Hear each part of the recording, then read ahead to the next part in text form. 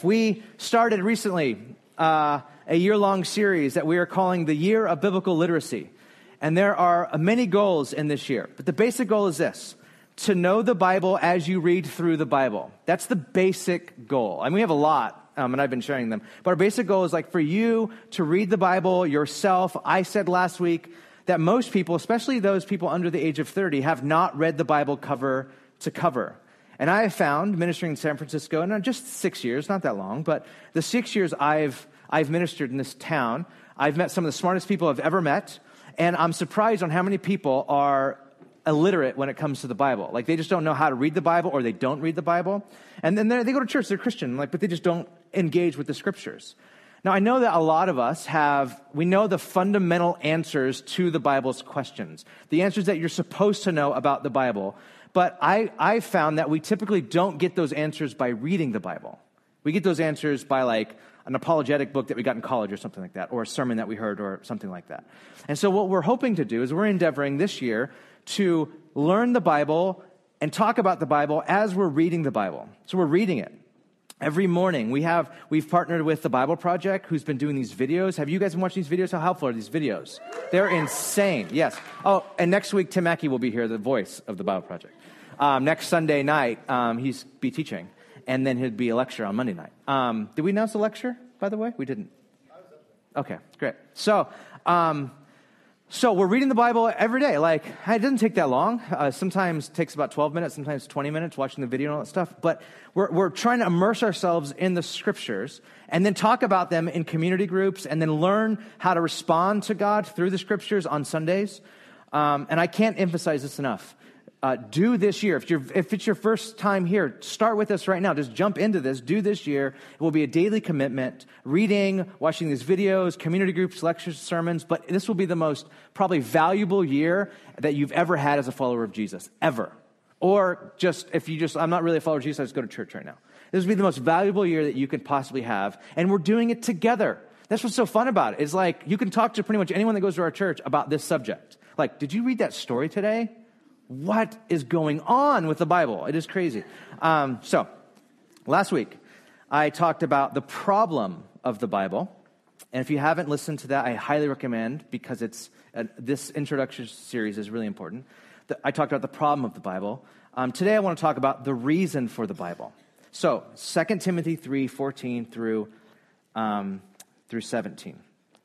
Paul, writing to young Timothy, one of his proteges, one of the guys that he was mentoring, a fellow elder pastor that he released in the ministry. He says this, 2 Timothy 3:14. As for you, continue in what you have learned and have become convinced of, because you know those from who you learned it, and how from infancy you have known the Holy Scriptures, which are able to make you wise for salvation through faith in Christ Jesus.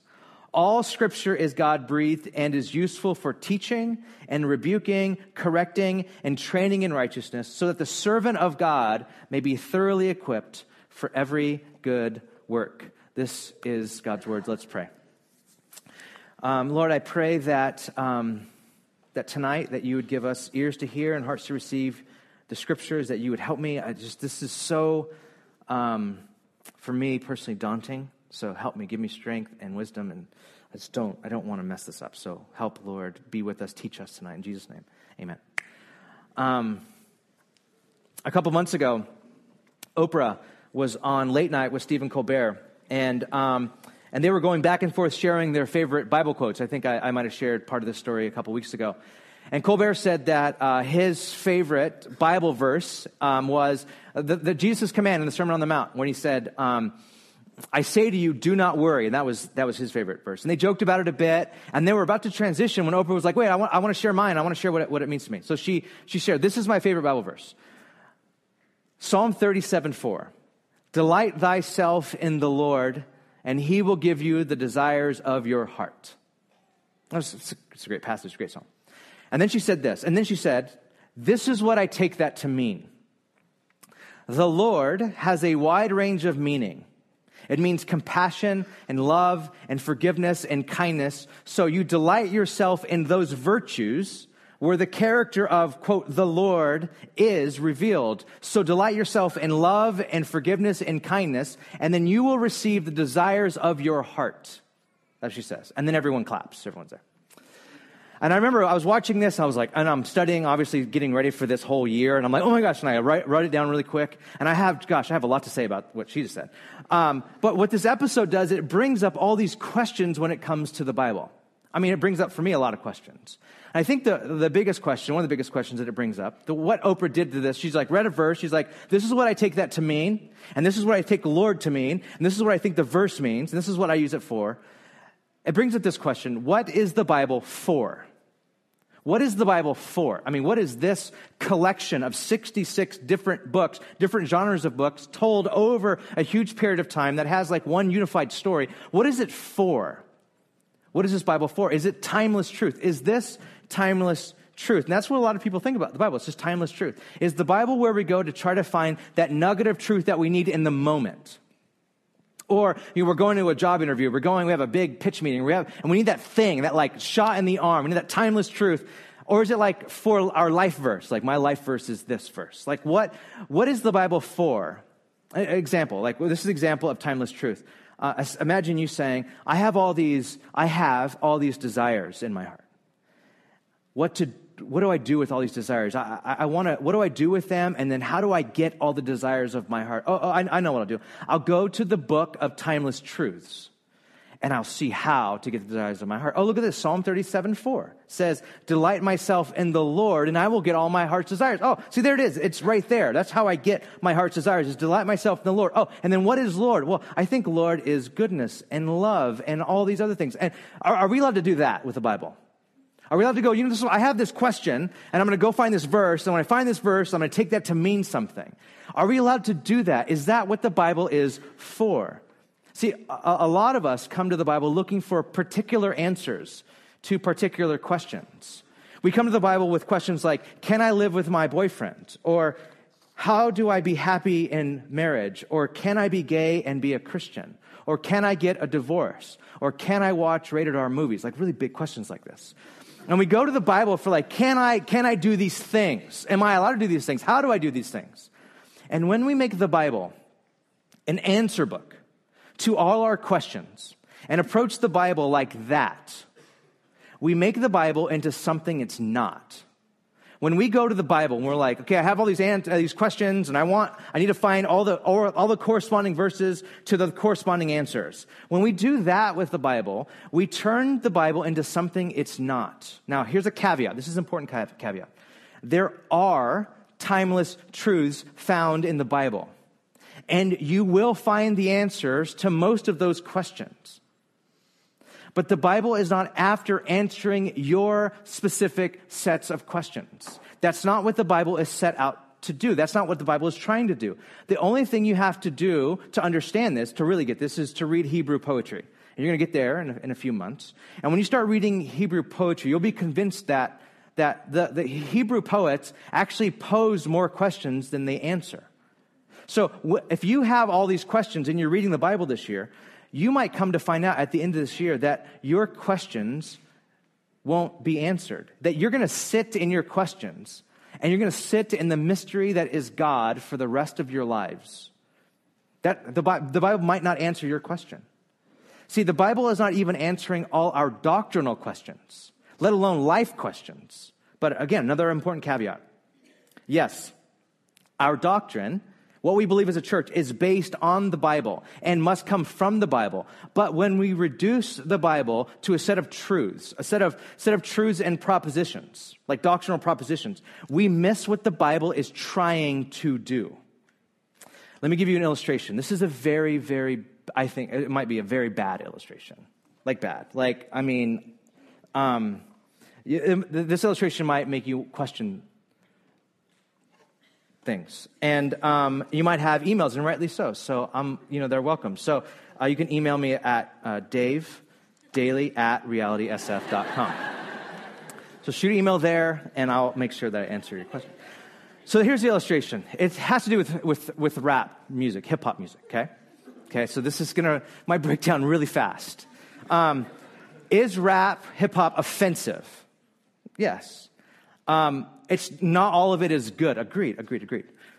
Some can't listen to it because it's so bad. Some people turn on like, oh my gosh, this is so bad. I can't even listen to it. I'm a Christian. I can't listen. Okay, fine. I'm not saying you should listen to it, or I'm not saying that it would aid you in following Jesus at all. I'm just saying this, that even to begin to appreciate, say if you wanted to, even to begin to appreciate rap music or hip hop, whatever, you have to know what it's actually trying to do. It's trying to tell a story, and it's trying to be provocative. It's using a type of language from like the street and a way of talking that gets the point across in a certain way. I mean, there's all kinds of examples of this, from like Kendrick Lamar's album To Pimp a Butterfly that got nominated for 12 Grammy Awards. And earlier this year, in an article in the LA Times, he says that he gave his life to Christ in a Food for Less parking lot. And that he says, quote, I'm the closest thing to a preacher that many of his audience or his fans have. And though his word will never be as strong as God's word, he says, all I think I am is a vessel. Now, are his lyrics something that would be played unedited on a Christian radio station or Focus on the Family or whatever? No way. Never. Should you go listen to it? Probably not. If you don't know, just don't. Okay? But again, to appreciate it, you have to realize what rap is trying to do. Jay-Z, for example, has this song that you might know. It's called 99 Problems. I got 99 problems, but it goes on from there. Now, people, when they hear this song, like, oh my gosh, this song is so oppressive to women. He actually got a lot of heat for that. This song is so oppressive to women. Is this song about a woman? No, it's literally about a dog. It's about a literal dog. And his book, Decoded, he says that before he was famous, he got pulled over by the cops, and drugs were locked in his glove compartment. It's actually in the song. You've listened to it. And I said, I need to check your glove compartment. He's like, you can't unless you have a warrant. He goes, well, I'm calling the drug-sniffing dog out, the canine unit, to come out and smell for drugs. And as soon as that happens, he's busted. And then that cop gets called away. And then as he gets called away, Jay-Z drives away, and he sees the canine cop car with his lights blaring driving opposite of him down the road. And he says, I got 99 problems, but that dog ain't one. That's what the song means. Now, you're like, whoa, why doesn't he just say that? Why does he use that word? Like, why can't he say I have 99 problems, but a canine sniffing dog ain't one? Like, why can't that be the thing? Why can't it be more literal? Why? Again, I'm not advocating for it. I'm saying you have to realize what rap is actually trying to do. So, I know this is weird. Now I'm going to transition right back to the Bible. So is the Bible offensive? Are there parts of it that would want to make some modern people stop reading it because it's oppressive or repressive or even misogynistic? Maybe. But you have to see what the Bible is actually trying to do. Like if you're reading through Genesis with us, you might realize that men have all these wives. And you're like, what is up with this? Why is this happening? Why doesn't God say, you can't do that? Why can't it be? And then chapter 7, chapter 12, verse 8. And don't take so many wives. Stick with one. Like, why doesn't it say that chapter and verse? And I would argue, and a lot of, even a guy that was a Old Testament narrative professor at Berkeley, Robert Alter, actually argues this in his book on the Old Testament, where he says, actually, the Old Testament is saying that.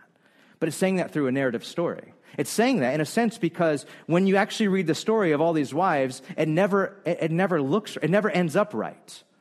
It never ends well.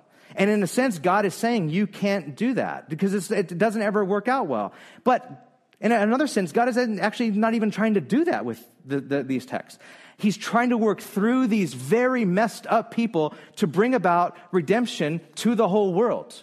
That is what he's trying to do. And what he's doing is he's doing that through this part of the story. So you have to enter into the text and going, what is the writer, what is God trying to do? When you read the Bible as a set of timeless truths or doctrinal propositions, you will quickly find out that the Bible doesn't behave itself. There's like, I believe it, and you go read and you're like, whoa, why is this whole thing? When we go through the Bible when we look at the Bible as like a source book for spiritual comfort or guidance or doctrine, it can make us squirm. And last week I said, this is kind of the problem with the Bible, but I don't think the problem is with the Bible. I said that because I was trying to be provocative myself. But the problem is not taking the Bible on its own terms. So this brings us back to this question: what is the Bible for? So three things I want to talk about. They won't take that long, but this is what the Bible's for. The Bible is for to know who God is, to tell the real, true story of human history from God's perspective, and to shape us as a people of God so we can live in this God's ongoing story. This is what the Bible is for. This is what the Bible is getting at. To show us who God is, that we might know who God is, to tell the true story of human history from God's perspective, and to shape us as a people of God so we can live into God's ongoing story. This is what the Bible's for. So, point one, to know who God is. Everyone, turn their Bible to the very first page, page 1. Genesis 1. Turn there. And take out a pen or a pencil or a crayon or whatever you have with you. If you're like in adult coloring right now, whatever. So take that out. And on the top of the Bible, if you write in your Bibles, if you do this sort of thing, I do, write this, very top. This is a book about God. Write that in your Bible. This is a book about God. Now, if you were with us 4 years ago when we started Genesis, I had you do that. Is anyone in here tonight have that written in their Bible because they were here 4 years ago? Boom. Extra points in heaven. Anyone else? I'm giving away points tonight. No one? Okay. Okay, this is a book about God. Now, and I want you to frame the Bible. The Bible is first and foremost a book about who God is. And look at this. Look at because you're in Genesis 1, look at the very first few lines of Genesis 1. In the beginning, God created the heavens and the earth. This is a book about God. And God said, verse 3, let there be light. And God, verse 5, and God called the light day. Verse 6, and God said. Verse 8, and God called. Verse 9, and God said. Verse 10, and God called. Do you see that rhythm? God said and called and said and called and said and called. This is not a book that's particularly or primarily about you. It's a book that's primarily about God. And all of us, skeptic, Christian-like, even skeptical Christians, we want to begin the book with like all these questions. We have questions of sexuality. We have questions of ecology, of cosmology. And if Genesis 1 is about anything, it says we can't start with the topics and look for answers. We have to start with God. In the beginning, God. The Bible is God's self-revelation. The Bible is about God disclosing himself to us, showing us who he is and what he's like. And what we learn about God from the opening lines of this book is that God is a God who communicates. And it's no surprise that God would leave us with a book, that God would inspire and allow through all sorts of different situations for us to have a book, because God is a God who communicates to us. And we see that at the very opening. God uses words, and his words mean something. His words have authority, and his words have authority to create. And that's why I had you read, and God said, and it was. He has this authority with his words to create things. So he says it, and it is. But not just this, not just the authority to create. He has the loving power to give identity, to give meaning, to give function to something. So it's important that it says that God said, and then God called it. So God said, let there be light, and there was light, and God called the light day. So he gives function and order and purpose and identity to things. God said in creation, and God calls in identity. This is the God who creates. This is the God who gives meaning. This is the God who gives purpose, who gives function, who gives identity. And this is just page 1. This is just the first 10 lines of the book. But if God is a disclosing God, or rather, if the Bible is disclosing God, or rather, if God is disclosing himself through the Bible, how is he doing that? If you ask me to describe my wife, you're like, could you describe your wife? And what is your wife like? I might use facts. I might say that she's female, blue eyes, blonde hair. I might say she was born on November 27th, I can't say, in Bakersfield, California. That she likes vegetables and she hates waiting in lines or standing up in front of people to talk. Like, I might just report facts to you. Or when you ask me, what is your wife like? I could say, let me tell you a story. Let me tell you a story about her heart being broken and what breaks her heart. Let me tell you a story about when she couldn't stop laughing. Let me tell you a story about where, during a period of her life, everything made her cry. Let me tell you a story about how a couple of her friends gave her the courage to do something she never thought she can do. Now we're talking about my wife as a person, not just a set of facts. So if the Bible is about who God is, and it's set up to answer that question, we might want a list of facts. We might want like a BuzzFeed of like top 10 things that God is. But that's not what captures our hearts and our imaginations. See, we are storied creatures created by a storied God. So no, when there's a book about God, it starts with, let me tell you a story. In the beginning, or once upon a time, God created the heavens and the earth. It starts with a story. So this is an important point to Bible reading. The Bible, especially the Old Testament, is a narrative. It's a story. And God is disclosing the truth about himself through the story of the Bible. It's not a list of facts about who God is. It's telling a story, and we're supposed to be wrapped up into the story. It's not this systematic doctrines or timeless truth. It's not what it's doing. That's not what the Bible is doing. Now, another caveat. That does not mean we can make the Bible mean anything we want it to mean, because it's just a story, and we just pull out meaning as we want meaning.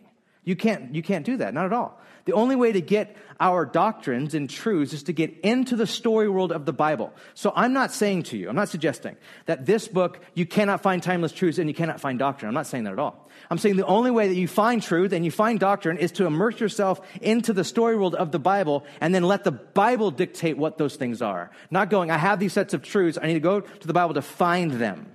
You can't do that. That's not what the Bible is doing. Because the Bible is first and foremost revealing God. There's a book by Eugene Peterson who wrote the Message Bible. You might be using that Bible to read through this year. It's called Eat This Book. It's a great, great little book. He says this in this book. He said, this is a text that reveals the sovereign God in being in action. It does not flatter us. It does not seek to please us. We enter this text to meet God as he reveals himself, not to look for truth or history or morals that we can use for ourselves. What he insisted upon supremely was that we do not read the Bible in order to find out how to get God into our lives, to get him to participate in our lives. That's getting it backward. Now, what he's saying there, what he means by it's getting it backwards, because the Bible, we're supposed to get we're supposed to get life of God. We're supposed to dive into the Bible and find life with God. We're not trying to take the Bible and like fit it into our little lives. We're supposed to be immersed in its story. That's what we're supposed to do. We're supposed to, as we're reading it, find our lives in its story, not the other way around. Not going, okay, how can this book get into my life? But how do I get my life into God's unfolding story? And a little example of this. On January 6th, this last week, Ashley and I celebrated dating for 21 years. We've been dating for 21 years. Okay, cool. We were very young. Gosh, we were 7 and 8. No, I'm joking. We were young. I just heard my wife laugh. That was cute. We were young. To be honest, and this is a weird thing to share, but we're very ignorant of God's ways. We were, really blatant, gross sinners. I literally got saved the day before, and then we started dating. And we were sitting around our table at home and having dinner on the 6th, and we were just reminiscing, like, oh my gosh, our first few years of dating, we were just we were messed up. We're still messed up, but we were really messed up, like really messed up. And then we were like, why did God even like let us be together or live? Why didn't he go all Old Testament on us, like right then and there? Why in the world didn't that happen? And then we just kind of shifted conversation kind of like it does. And then we got to talking about our daily Bible reading. And then we were going, oh my gosh, did you read this morning? Okay, Lot, Sodom and Gomorrah. Oh my gosh, this story is crazy. And we're just walking through the story. And we're like, okay, so these angels show up and are delivering Lot because they're about to destroy this place that Abraham tried to intercede for, but it didn't really work because there's not that many righteous people there. And he gets to this town, and all these men want to rape angels, and they're like, let us have the angels, we want to rape them. And then Lot's like, you can't rape my angels, but take my daughters. And that's the story. That's the story. Did you read it? It's insane. Okay, so they're like, take my daughters. And we're like, oh my gosh, poor daughters. But then, a few verses later, daughters are like, let's get dad drunk and sleep with him so we get pregnant by him because we don't know if we're going to have... And we're like, we're talking about like, why didn't God just like wipe the whole thing out again? Like, let's do the flood. I said I wouldn't do it, but I take it back. I'm going to do it again. Like, it's so bad. And then we're talking about this, and these things weren't connected, but all of a sudden it happened. We looked at each other, and we realized that it was just like us. We found ourselves in God's story. Why didn't God judge us when we were young and sinful and like so stupid? We're no better than Lot or his daughters. Evil abides in us too. And we look, if our story was written down like in Genesis, we would be ashamed to look back. Why did God do that? And then we found ourselves immersed in the story. God is trying to redeem. God is trying to redeem. He's trying to save. He's like, I'm going to deliver you, and I'm trying to redeem you. And the reason I want to say this, because you guys might feel like there's a huge distance between this and you, and like, oh my gosh, I'm so messed up, and all this other stuff. And I came to church, but I don't know why I'm here. And God is after to redeem you. And you're reading these stories, and what you're going to find is that this is actually the true story, and you're going to find your life in it. Like, I'm just like that. I have moments like Abraham where I believe God for gnarly things, and I have moments when I'm trying to say my wife is my sister. Like, it's just so weird. By the way, it's in the Bible. You're like, what is it? Where does that come from? This is what God's trying. The Bible is a story about God. I mean, it's big and it's complex and it's true. It's a true meta story that we find all our stories in. That's the second point. To tell the real, true the story of human history from God's perspective. And the way it does this, if you're taking notes, you might want to put in parentheses through the lens of Israel. Because there is a lens of a family that God is working through here. The Bible tells the true story of who we are and what went wrong and what God's doing about it. I mean, as you're reading Genesis, if you're reading Genesis 1 through 11, what you should have done after chapter 11 is very carefully, as you're reading that, you should have said to yourself, who's going to fix this mess? If God if it went from Adam and Eve and it was great to Genesis 3, and then Noah, you're like, let's reboot this thing because everyone's heart is evil always, and then God's like, I need to reboot this earth. I need to cleanse it. It's so filthy. So I'm going to save Noah. You're like, Noah's the guy that God's going to redeem the world, but then he's drunk and naked at the end of that whole scene. You're like, that's kind of like Adam and Eve, like naked and eating from the tree. He's drinking from the tree, but it's the same difference. Like, oh, this is the same thing. It's in human heart. And then it goes on, and you have the Tower of Babel where we're going to make a name for ourselves, and we're going to make a name better than God. And you're like, who's going to redeem this? Who's going to save it? How's God going to save this story? How's God going to save this earth? And in chapter 12, you meet a guy named Abram. And God says, Abram, you don't know me. I know you. I know you worship like the moon, but I'm God. I'm Yahweh. Would you leave your land and your family and follow me? I'm going to give you land and a family. I know you're old and you don't have a family, but I'll get you one. And Abraham like, I believe you, God. And he follows him. And then you're like, okay, this story is rebooting again. This is happening. Like, God's going to redeem the world through this family. And it's a family of a guy who doesn't have a family. How in the world is he going to get a family? And then it's a really messed up way how he gets a family. His family's really messed up, but then God redeems, and God saves, and God redeems, and God saves, and God... This is the story, and we find ourselves in this story as well. That's what this is there for. And in Genesis 1 to 3, you kind of see this whole thing playing itself out again. So when you read Genesis 1 to 3, we find ourselves in the story that we're created by God and for God. One Old Testament scholar says, it was God who created humanity, and therefore only God can reveal to us our identity and function as humans. And without this biblical revelation, we are lost in a maze of confusion. I think that last phrase, we are lost in a maze of confusion, pretty much sums up this generation, our world, right now. Like, lost in the maze of identity confusion. No one knows who they are, what they think, I'll find it in myself, I'll find it going to school, I'll find it doing this, like, retreat thing somewhere. Unless this library of books, through it, God reveals who we are and what we're made for, we'll never know. We need this. This is the true story of how God made the world. And we read the Bible.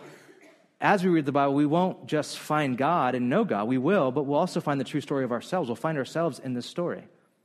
Leslie Newbigin was a famous missiologist and missionary to India. And he was ministering to a friend of his, a Hindu intellectual friend, and he gave him a Bible to read. And his friend wrote him a letter back. And his friend said this in a letter to Leslie Newbegin. He said, I can't understand why you missionaries present the Bible to us in India as a book of religion. It is not a book of religion. And anyway, we have plenty of books on religion in India. We don't need any more. I find your Bible a unique interpretation of universal history, the history of the whole creation and the history of the human race, and therefore a unique interpretation of the human person as a responsible actor in history. That is unique. There is nothing else in the whole religious literature of the world to put alongside it. This is what he says as he reads the Bible for himself. He's like, whoa, I'm actually an actual participant in the history of the human race. This is so unique. And you're saying that this God created everything and he created me and he makes a covenant with humanity. He wants us to live inside that. That is unique. The third thing it does, what's the Bible for? It shapes us as a people of God who can live into God's ongoing story. It shapes us. We like to say around here that God is shaping us through our experiences. We say that a lot around here. And it's true. God shapes us through our failures and successes, highs and lows and disappointments, our elation. All this stuff is important to forming the life of Christ in us, all of it. But, another caveat, our life experiences are not the text for directing the formation itself. Our experiences are not the text for directing that formation. Experiences are important, emotions, all that stuff's important, but it's not the text that drives it. You cannot say, I am a Christian, and then throw away the Bible and prayer and spiritual discipline and spiritual practice and simply say that God is forming you in your experiences. Because you can easily just say that your culture or your family of origin is forming you by your experiences. See, again, Eugene Peterson says this. The Christian community has always insisted that Holy Scripture that reveals God's ways to us is necessary and basic to our formation as human beings.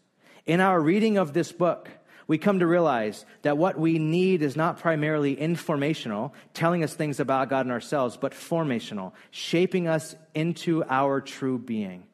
This is the very nature of language, to form rather than to inform. When language is personal, which it is at its best, it reveals. And revelation is always formative. We don't know more, we become more. We don't know more, we become more. This is what happens as we immerse ourselves into the Scriptures. We know God and we know ourselves, and then it forms us into these type of people. See, this year, our interest is not knowing more, but becoming more. How will we become more? How will this happen? How will this formation happen? Well, look at our text today. 2 Timothy. Again, Timothy writing to Paul, Paul writing to Timothy says, continue what you have learned and become convinced of, because you know those from who you've learned it. And from infancy, you've known the Holy Scriptures. From infancy, you've known the Scriptures. That would have been to them the Old Testament. He said the Old Testament, as you've immersed yourself in the story world of the Scriptures, as you've been living in that story, it's made you wise to know and to follow Jesus. It has made you wise. It makes you wise for salvation through faith in Jesus Christ. As you immerse yourself in the text, it forms us into a people that are aware of salvation, that are aware of Christ, that see Christ, that are formed in the way of Christ. This is what Scripture does. It works on us. All Scripture is God-breathed and useful for teaching, rebuking, correcting, and training in righteousness, so that the servant of God may be thoroughly equipped for every good work. This is what the Scriptures do. The Bible tells one unified story that leads us to Jesus. That's the point of this whole thing. Paul is saying, as you're wise, as you know the Scriptures, are immersed in the Scriptures, know the Scriptures, it makes you wise for salvation through faith in Christ. It makes you wise for Christ, like you start seeing Jesus.